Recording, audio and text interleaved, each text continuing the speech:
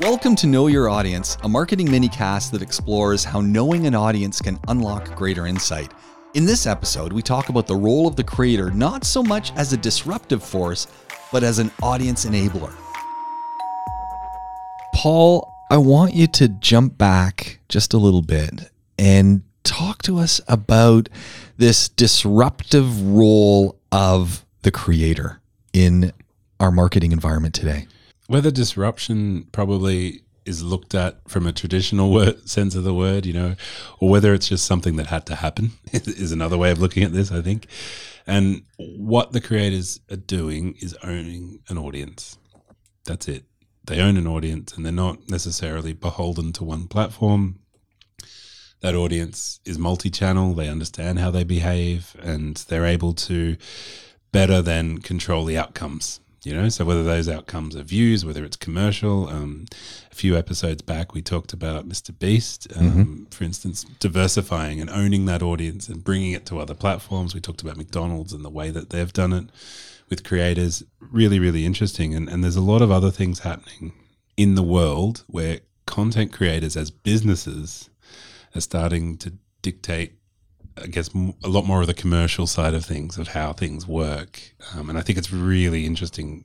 So this requires a real mental shift for us because this is new. And this is adding another category to how we go about organizing what we're going to do with our products, and one that we may not have been thinking about 5 years ago.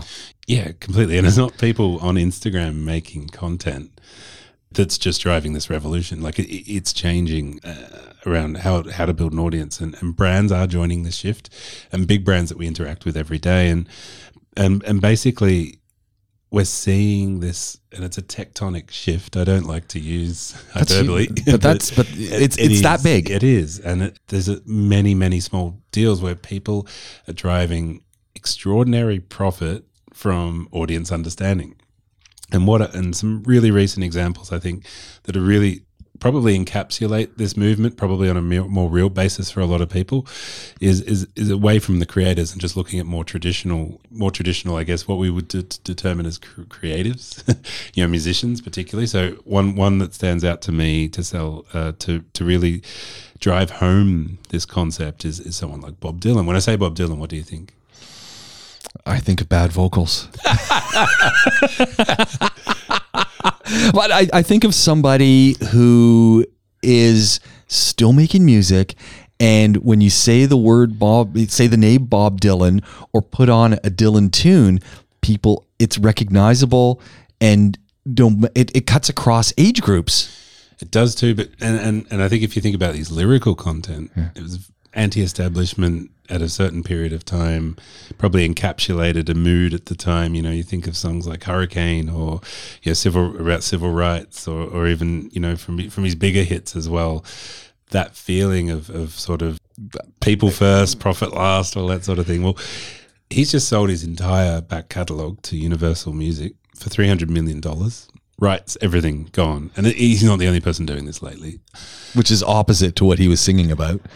Yes, and this is a really different way of artists who are timeless thinking about their back catalogue and the rights to that back catalogue. So there's a fund, I think, out of Japan that's been literally snapping up entire back catalogues of artists who perhaps in the twilight of their career, they can still make music and everything, but the hits are now owned by these funds, and the funds get money in from their royalties, obviously, but then also it creates new licensing opportunities that their existing management structures wouldn't maybe not allow for, but just aren't able to do.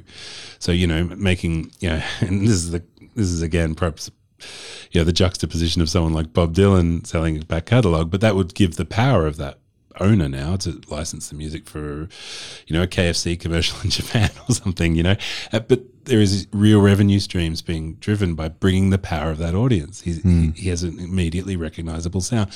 Many, many other artists are doing it. I think he's a great example of it. And what it gives us is a really unique insight into how big conglomerates now are understanding, okay, we can actually make a lot of money from this as a secure revenue source for the next 10, 15 years. Which is totally disrupting the way, in the case of the music industry, it's been done in the past. Yes. Yeah. And you really, you step back and go, okay, there was a massive disruption when the iPod came out and iTunes, and music went from physical to digital and less tangible for a lot of people, but suddenly much greater access. So discovery becomes a lot better. And then you start to look at audience first platforms like Spotify and things like that really try and tailor your experience to the music and everything. And then the actual creators were left behind to a certain extent, with how they were recompensed or the compensation. Compensation, that's not even a word, is it?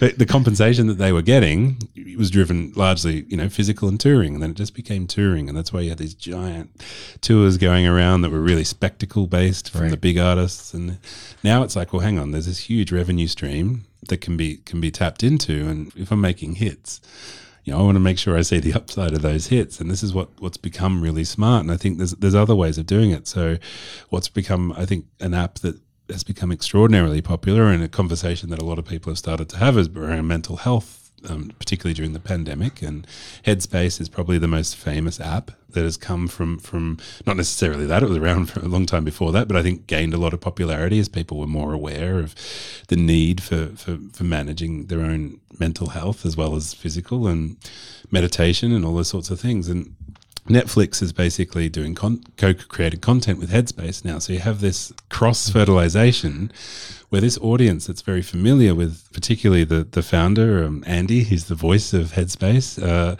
is now voicing content on Netflix that's being created for their audience. And you start to get this cross-pollination of different platforms coming together that have a unique sort of element where I can deliver people, you deliver your brand, and the two will meet in the middle. And I just think, this is a great example of how influence, creation, and everything like that is turning big business, albeit, I guess, new business when we're talking about music, right? Purchasing and video streaming. Definitely a new way of looking at old forms of content, that's for sure. Yeah. And I think, even look at the streaming platforms away from the Netflix and Spotify's. You've got Warner Brothers, bringing everything onto like their HBO Max and all that sort of stuff. The cinema releases are going to be released at the same time on streaming as in the cinema. Who would have ever thought we'd see that day? Exactly. And Disney, for instance, with Disney Plus exceeding all of their revenue projections because of the content, because there's an audience for that content. And so it comes with that. And there's just so many examples of these.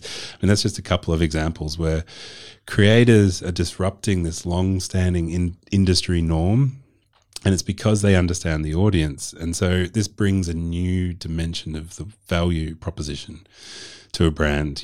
Like people start to value things differently. So, the Bob Dylan example, again, going back and probably, it's not the world's best example of this, but if you think about it, gives a different dimension to the value of his music. So he walks away with his pot of money.